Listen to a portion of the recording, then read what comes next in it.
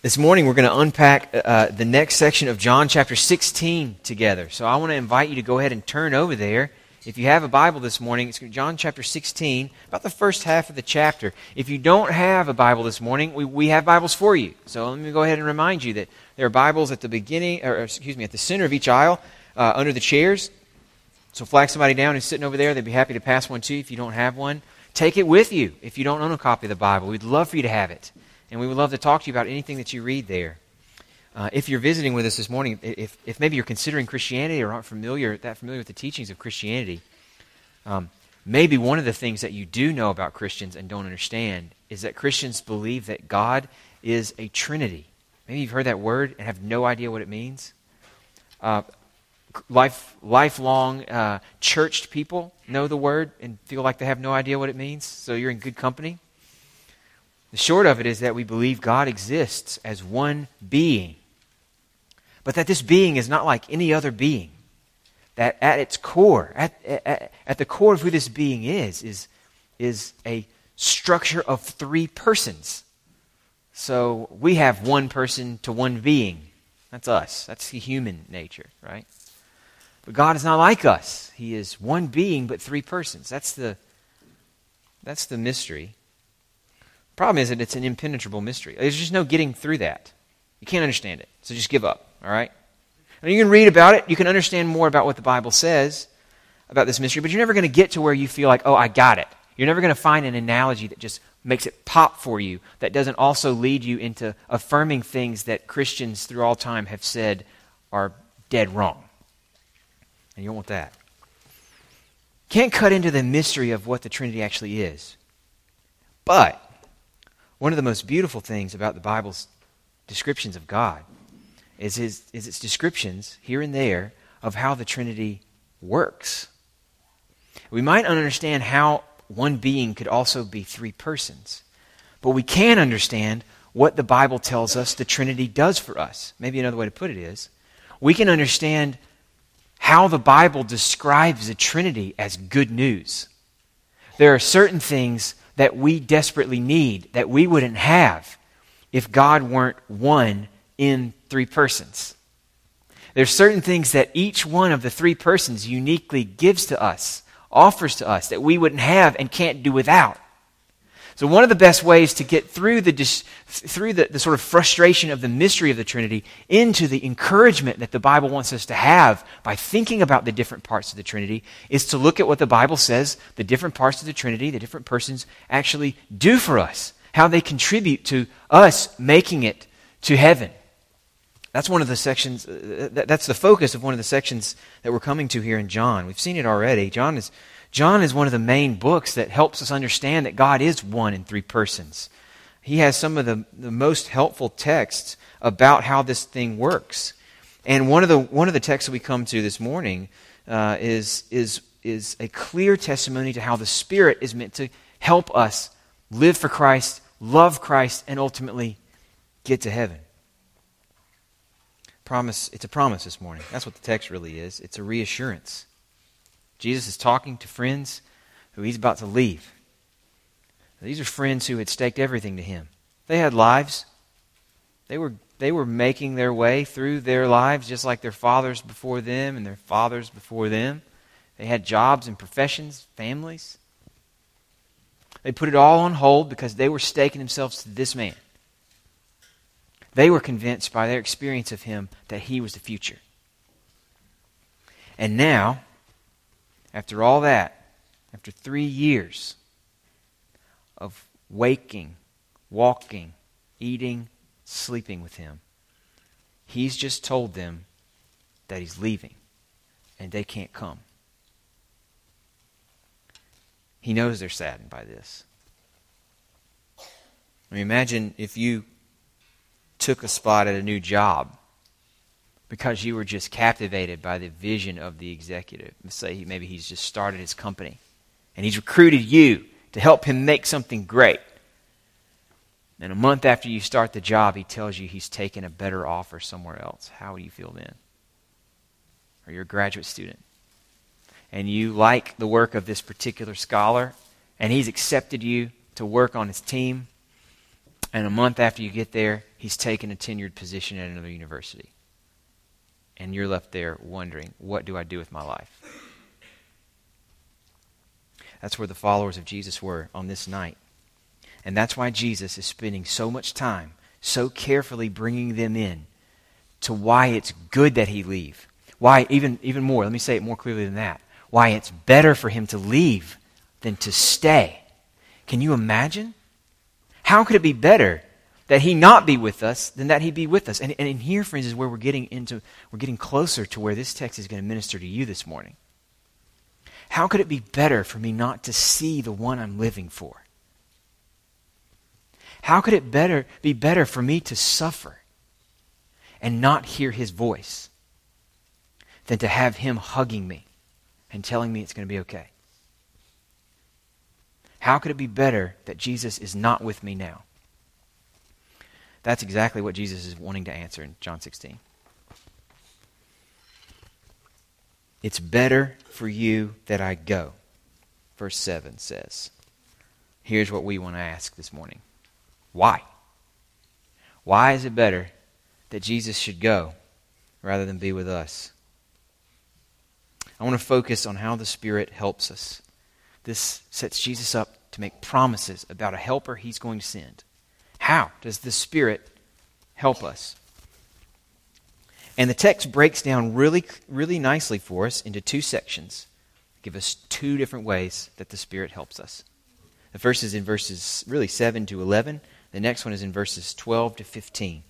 The Spirit helps us see ourselves, see why we need Jesus, basically. And the Spirit helps us see Jesus.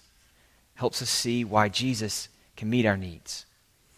That's the simple message of John 16, 5 to 15. I want to read it together first, and then we'll unpack it together with the time that we have left. I'm going to ask you now, if you would please stand with me in honor of God's Word while we read.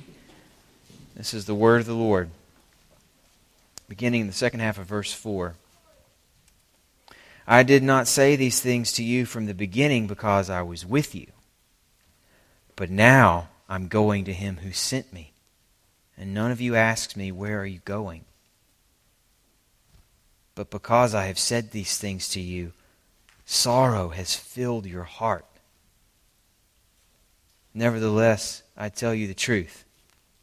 It is to your advantage that I go away. For if I don't go away, the Helper will not come to you. But if I go, I'll send him to you.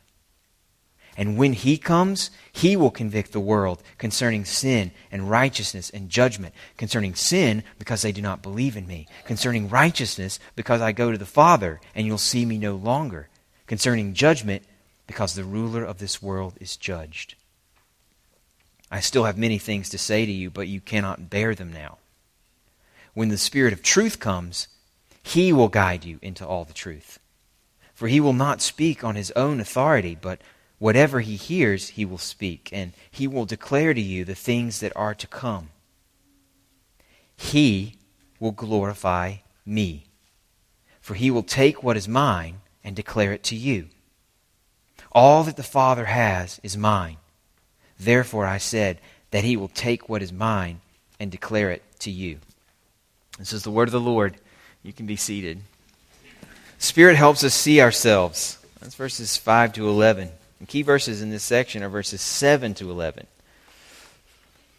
This is the promise that it's good for Jesus to leave his followers because his leaving them is how he's able to send the Helper to them. And they need the Helper because the Helper is the one who's going to convict the world concerning sin and righteousness and judgment. That's the pretty simple, straightforward message of verses 7 and 8. So 2 questions to unlock the meaning of this good news that Jesus is pitching to us. Okay? 2 questions. What is this conviction that he brings? He says it's good news that he goes because when he comes, when he goes, he'll send the Spirit. When the Spirit comes, the Spirit will bring conviction. What is this conviction? And then second question to unlock this good news. What does it mean that he convicts the world of sin, of righteousness, and of judgment? What is this conviction that the Spirit will bring to the world? And what does it mean that he convicts the world of sin, righteousness, and judgment? 2 very closely related questions, but separate questions. We want to handle one at a time. Let me talk about conviction first. What does it mean that the Spirit is going to convict the world. Here's what one New Testament scholar says about it. The verb that he uses here, okay, in verse 8, occurs 18 different times in the New Testament. And here's what the scholar says. Arguably, in every instance, the verb has to do with showing someone his sin, usually as a summons to repentance. Arguably, in every instance, every time it's used, has to do with showing someone their sin, helping them to see it towards repentance, so that they would leave it. They would see it, recognize it, be done with it. Now, here we're just talking about that verb convict. We're not talking about the word sin that comes later. It says he's going to convict the world concerning sin, righteousness, and judgment. Here we're just talking about the word convict. And the word convict, 18 times it's used, and always in and of itself, apart from adding things like sin, righteousness, or judgment, it has to do with showing the wrong, with demonstrating guilt, with demonstrating some sort of wrongdoing. But here we need to be careful, all right, with the English word, because we've put the English word convict into this verse. And usually, anyway, for me anyway, probably for you too, when we hear the word convict, the first thing we think is that he's come to pass sentence on the world, right? To be convicted in a legal sense, in our way of thinking, is to have a judge or a jury give you some sort of sentence. The evidence has been weighed, it's been presented, and now there's a conviction that comes, right? But that is not what John is recording here. It's not what Jesus is saying to his friends. There is a judgment of the world to be made. John's been talking about that before.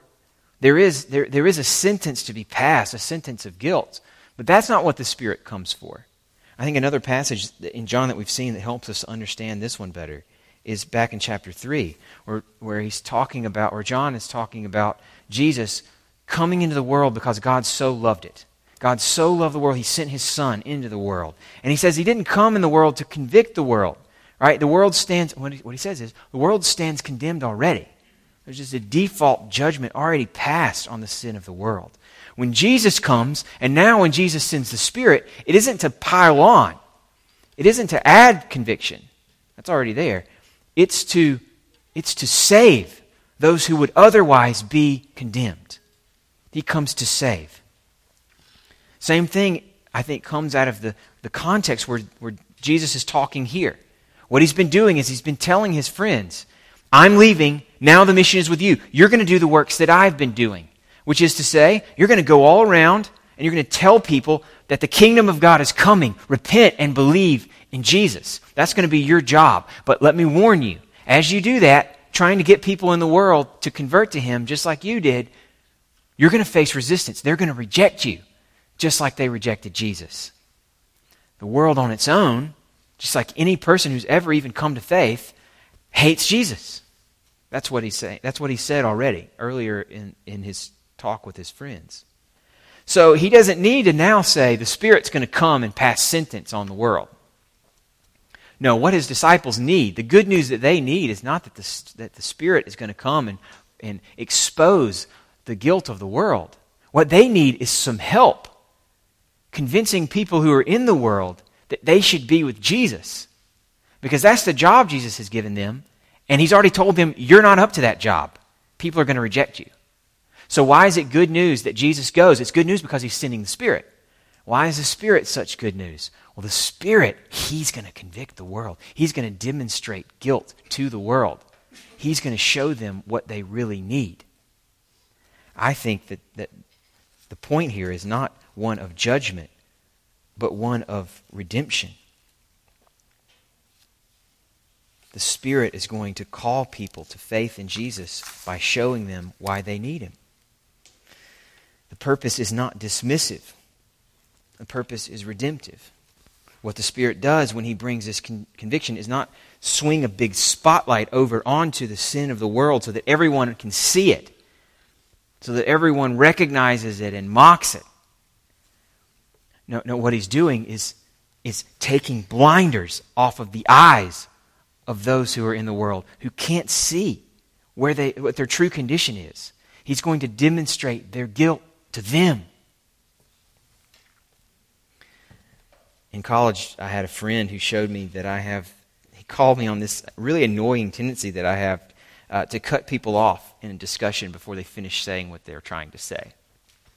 I'm tempted to ask for a show of hands on how many of you have been cut off by me at some point or another in conversation. I remember him asking me if I treated my wife that way, if I was constantly just cutting her off, and how she puts up with me. And the answer is yes, I do treat her that way, and I have no idea how she's put up with it for 11 years.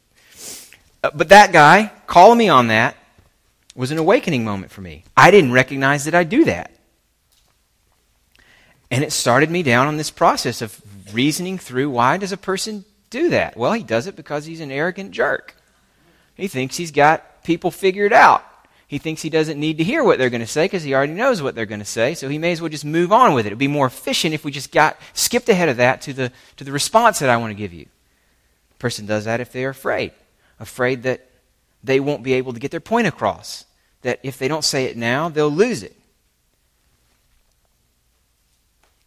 This friend shining a spotlight, or maybe even better, taking off the blinders that I had to this tendency in my life, did not fix me right away. I still do it to this day. And friends, thank you for being patient with me and letting me do it and still having conversations with me. But I'm aware of it now. And I'm fighting against it. I'm trying. And that friend helped me to see this about myself, not in order to embarrass me. He didn't do it in front of anybody else. He did it in a gentle way that was clearly loving. He'd already established that he loved me. We had a relationship. And in that context, he helped me to see something about myself I wouldn't have seen otherwise. It was a gift. It was convicting me, not passing sentence on me and sending me off, but helping demonstrate my guilt so that I see it anew and can do something about it. That's the role of the Spirit. He's one who shows hardened sinners why they need Jesus. He's one who, to pull from the promise of the prophets about the Spirit that we've referred to a few other times. He's the one who comes to give hearts of flesh to people who had hearts of stone. He's the one who comes to breathe new life into what had been a valley full of bones. He gives life where it wasn't. And this is what it looks like. He has to demonstrate guilt first. For him to crack a heart of stone requires that he demonstrate guilt in regard to sin, in regard to righteousness, and in regard to judgment. That's how I'm understanding how this passage unfolds. The sin, righteousness, and judgment are the three things that the Spirit has to demonstrate guilt about. He has to show you you're wrong about your sin, you're wrong about your righteousness, and you're wrong about your judgment. What do I mean here? Let's do these one at a time. So one of the greatest barriers to anybody coming to Jesus is a failure to see sin as a problem that needs solving. And more often than not, this is definitely true for anyone who's not yet a follower of Jesus, but I'm going to say even now, having been a follower of Jesus for a long time, still a problem for me is to feel what I ought to feel about things that I do that Jesus has asked me not to do, has told me not to do. I don't get the feeling when I sin, I don't have the feeling that I wish I had of awareness of why it's such a big problem. I don't have the feeling that you get if you are driving down the interstate and you see lights in your rearview mirror. Right? That's a feeling in your gut that you get. Whether it was you or not, whether you'd actually done anything or not, you feel it. But especially if you have been doing something wrong and you know it, right? And you know that the person who has the right to expect you to do better has caught you. That sin, if you will, has a feeling to it. You feel the weight of it. I don't often feel that with sin.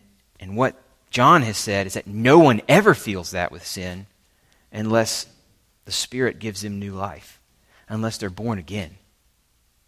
So, why does the Spirit have to come? Well, He's going to need to convict the world about sin before they'll ever have any interest in Jesus. Because ultimately, this is what Jesus says, is that they don't believe. He's got to convict them about sin because they don't believe in Him. They don't believe that He sees them. They don't believe that He made them and has a right to command them. They don't believe that Jesus has a personal stake in them. That they're in a relationship with Him. that how they respond to him affects him, that he is implicated in the choices that they make. I don't see that. The Spirit has to come and convict them of sin because they don't believe in Jesus. The Spirit has to come and convict them of guilt, demonstrate they're wrong about righteousness. This parallel to hold, the righteousness is similar to the sin, right? That's the way he set it up here. He's got to convict the world for sin, righteousness, and judgment. Those three things got to be similar to each other. So it sounds like righteousness sounds like a good word. Why would you want to convict someone of guilt regarding righteousness? It sounds like a good thing, but in their case and in John, righteousness, like he's talking about it here, is a false righteousness, an empty self-righteousness that doesn't do anyone any good, that actually keeps you from seeing just how bad off you are, keeps you from seeing why you would need what Jesus offers. So, for example, we've seen Jesus confronting the Pharisees and other religious leaders, the leaders in Israel who were sort of the uber elite spiritual people. They were the ones who had the law and had built lots of other layers on top of the law that helped clarify that they were the ones who got it, right? So these were the people who come to Jesus after he's healed a man that no one else could heal, but done it on the Sabbath. These are the religious leaders who come to him, and the tagline, the punchline, the headline, however you want to think about it, the headline for them about the whole event is not that Jesus has healed this person, but that he's done it on the Sabbath. They had a kind of righteousness they were clinging to that wasn't going to do them any good. And ultimately, friends, all of us have it.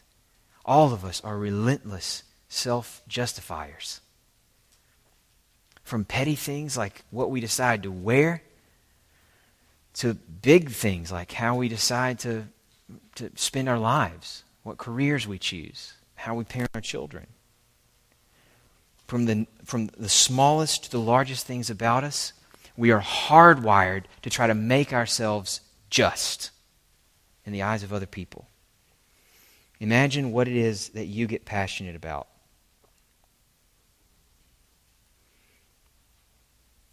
What is it that you're passionate about? Is it a certain way of understanding things, a certain kind of intellectual engagement? Is it a certain kind of service that you think is really important? What is it that you're passionate about? Now think about how you think about others who don't share that passion. I wonder if that's where you can recognize your tendency to justify yourself based on the choices that you're making. And to whatever extent you're doing it, you are upholding a righteousness that needs to be exposed. What you need is the Spirit to convict you about righteousness. Same thing goes for judgment. Again, the judgment that the Spirit brings conviction about is the judgment of the world. Not their being judged, but the judgment that they're making. They're the ones sinning. They're the ones upholding, developing, holding on to a righteousness. They're the ones doing the judging, but their judgment is off. They're looking at the world. They're looking at Jesus. And all through the story of John, so far, they've been passing judgment on him. They've been hearing his claims, they've been seeing his deeds, and they've been saying, not for me. In fact, some of them have even been trying to kill him. They've been passing judgment on him in a literal sense. They deem him guilty and worthy of execution. And every person that's ever lived, every one of you sitting right where you are, you're making judgments, okay, about life, about what it means, about what you should do in it. And on our own, as part of the world, all of our judgment is off. And the Spirit has to come to convict us, show us the guilt of our miscalculations, our misjudgments, because what Jesus says is that the ruler of this world is judged. Your judgment has aligned you, he's saying. The judgment of the world aligns the world with the ruler of the world who's already been judged and whose days are numbered and who will be crushed once and for all. So we need the Spirit to come and convict the world about its judgment, or else they're going to go with the one they've sided with. They've backed the wrong horse and they don't see it. That's what Jesus is saying. The Spirit has to come and show them. The Spirit's coming was meant as good news, as a reason for comfort to his friends, as a help to them in their responsibility to witness to Jesus in the world. And the way that he does that is to help people who would otherwise reject Jesus see why they need Jesus. Now, how is that good news for us this morning? I want to first speak to any of you who are here this morning and who are not yet believers in Jesus. Thank you for being here. We are so glad that you decided to come and be here with us this morning. Maybe you're wondering, even as I'm talking now, whether sin is a problem worth considering. I get that it's old-fashioned in the sense that it's something that was accepted a lot more broadly 100 years ago than it is today. That there's pretty much no one who would ever have been excluded from anything because they thought sin was real, whether they were faithful Christians or not. Maybe you're wondering whether or not sin is a relic of some era, wondering whether you are already what you're supposed to be. I wonder if you would be willing to ask God, even if you're not sure that he's there, to show you what's true about yourself. That would take some courage from you. But I wonder if you'd be willing to do that. To ask him right now and throughout this day, even if you're not sure he's there, to ask him, God, if you are there, would you show me what's true about yourself? The Spirit has come to give eyes to those who don't see themselves correctly. And until he does, friend, you won't see any need for Jesus. You just won't. Would you consider asking him to show you yourself? Believer, if you do see sin as a problem, if you have recognized that you have no righteousness of your own, that there's nothing else worth living for or trusting, then I think what you've got to connect with in this passage is that the only reason you see is that God has given you the gift of his Spirit. There is no credit for you to claim for your intellect or good judgment. There's no superiority for you to feel over those who don't believe. There's only this. There's only gratitude. Gratitude that God, by his Spirit, has traded out your heart of stone for a heart of flesh. That God, by his Spirit, has opened the eyes of your heart so that you see what are the riches of your inheritance in the saints. What is the greatness of God's power working for you. You wouldn't see it unless Jesus had sent the helper. He had to go so he could send that helper so that you could see what you see this morning. Praise him for that. And the last bit of good news I want to draw out of this is for those of you who are reaching out to people in your life who don't believe. And I think the takeaway for us from these first few verses is that we've got to trust the Spirit. It's a hard thing to try to reach out to people who don't believe for so many different reasons that can be as different as the person in question. There's fear. That's one of the main reasons I struggle in evangelism. There's the fear that, for me, that I'll be backed into a corner that I can't get out of. I don't want to have my weak faith exposed. I don't want questions that I can't answer. I want to always be 3 or 4 steps further down the road than the person I'm talking to. And I rarely ever feel that when I'm sharing Jesus with somebody, either for the first time or in a counseling situation. More often than not, I feel I have moments where I am sitting there across the table from someone who's talking to me, and I'm thinking to myself as I'm listening to them, I hope you keep talking because I have no idea what I'm going to say when you stop. And that experience is unpleasant. Okay? It's unpleasant. And so it makes you not want to go there. And the built-in reflex we have is against putting ourselves in situations like that. And so the easier thing is just not to engage people with Jesus. And then you go to a talk on evangelism, and what's the response in your own heart? Oh, you're so guilty. Oh, I hate hearing people talk about evangelism, because all it makes me think about is that I'm not doing any evangelism. I wonder if that sounds familiar to you. The amazing thing about God's grace is that when He gives us a duty, like the duty Jesus given to His friends here, to be on mission, witnessing to Jesus everywhere they go, when He gives a duty, when He challenges us to take action, God always does so not to cause us more guilt, but He does so with the promise that He gives to us what He requires of us. His promise is not that He needs us, but that He chooses us to be His instruments, that He uses us to be conduits of His power, not ours. So friends, in this passage, talking about what the Spirit is going to do, He's going to come, He's going to convict the world about these things. What He's saying to you, wherever you are, He's looking on you in your weakness and your fear.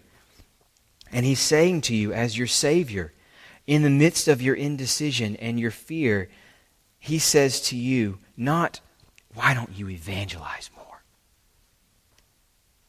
He says to you, I will help you, my friends. I will not leave you alone. What kind of friend would do that? No, I'm going to my Father and yours so that He and I can send you what you really need. You are not alone.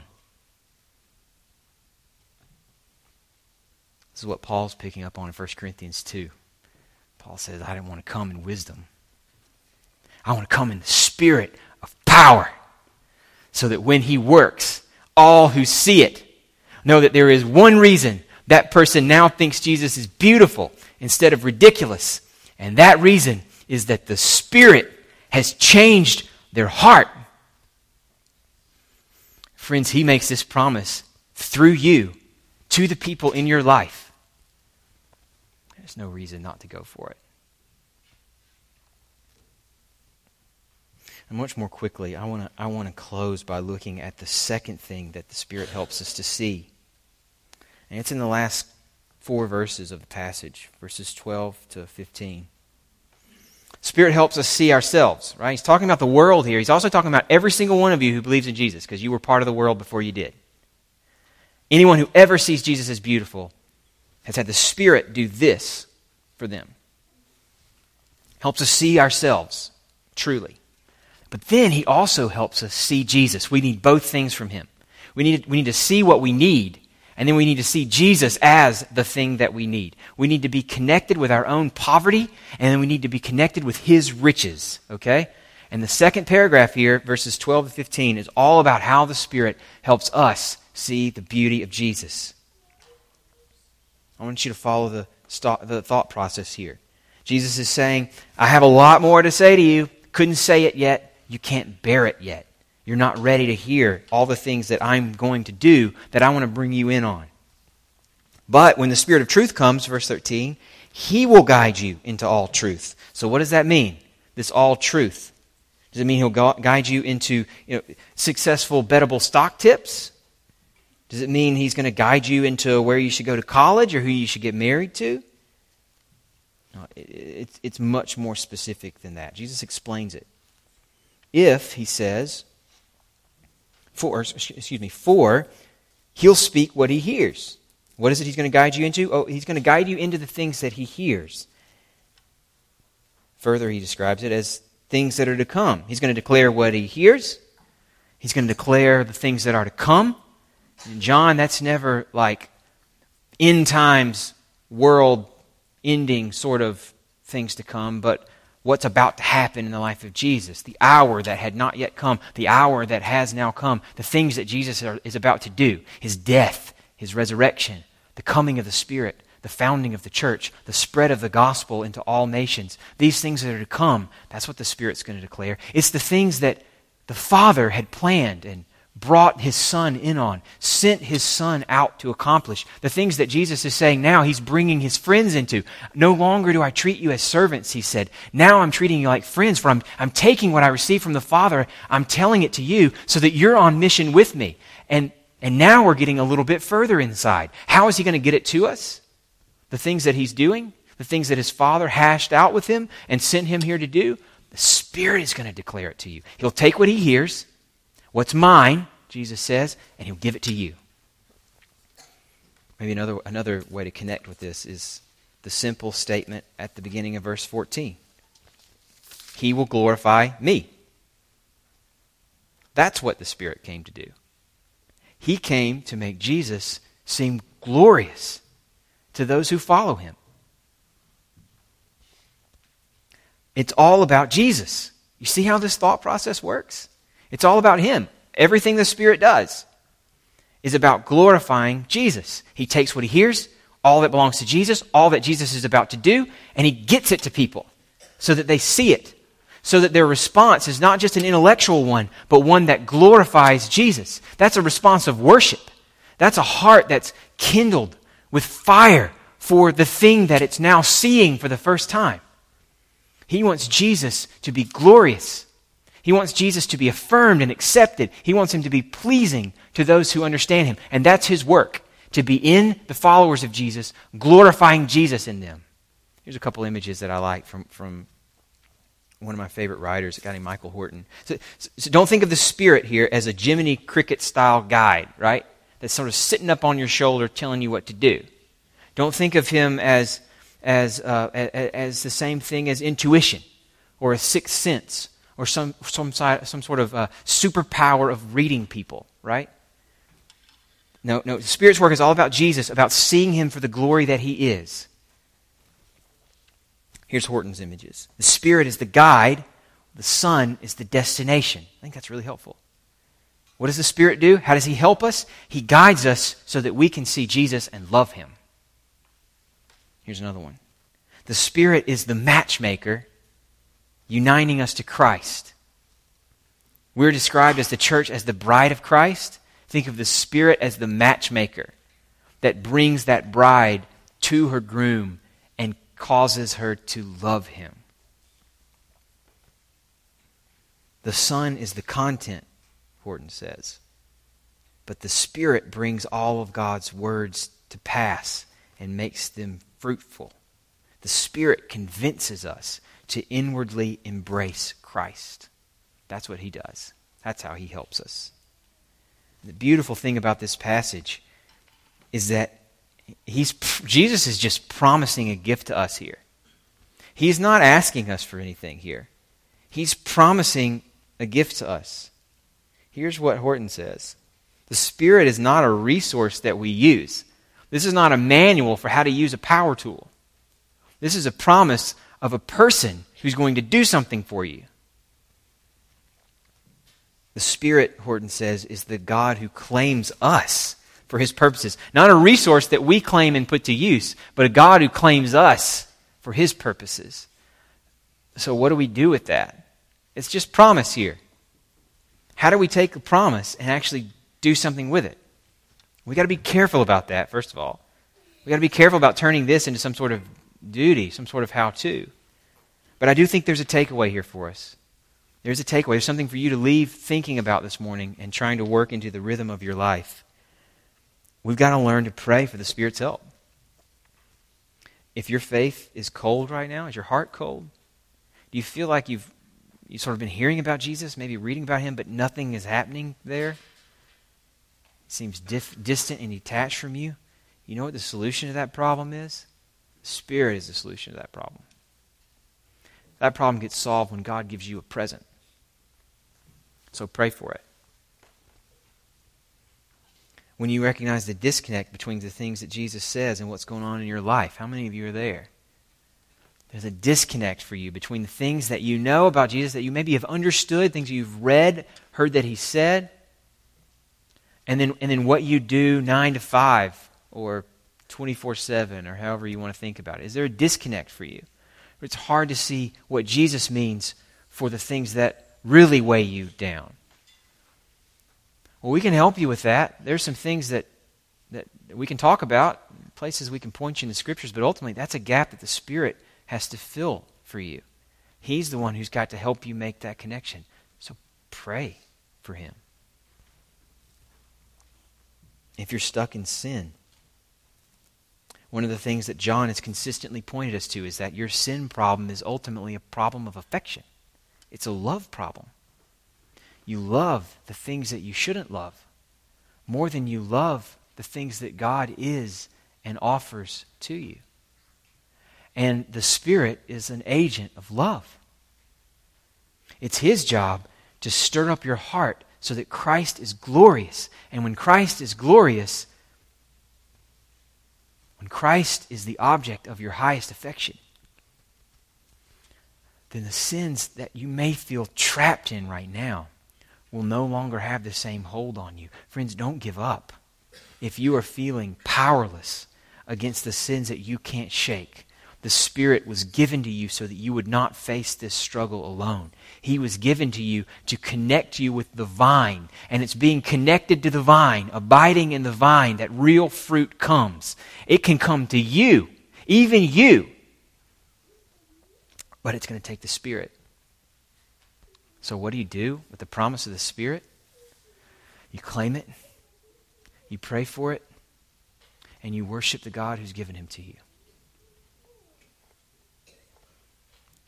Father, please help us now to savor Jesus and all of the sweetness of what He offers us through the power of your Spirit, who comes to show us who we really are and to show us how beautiful Jesus really is.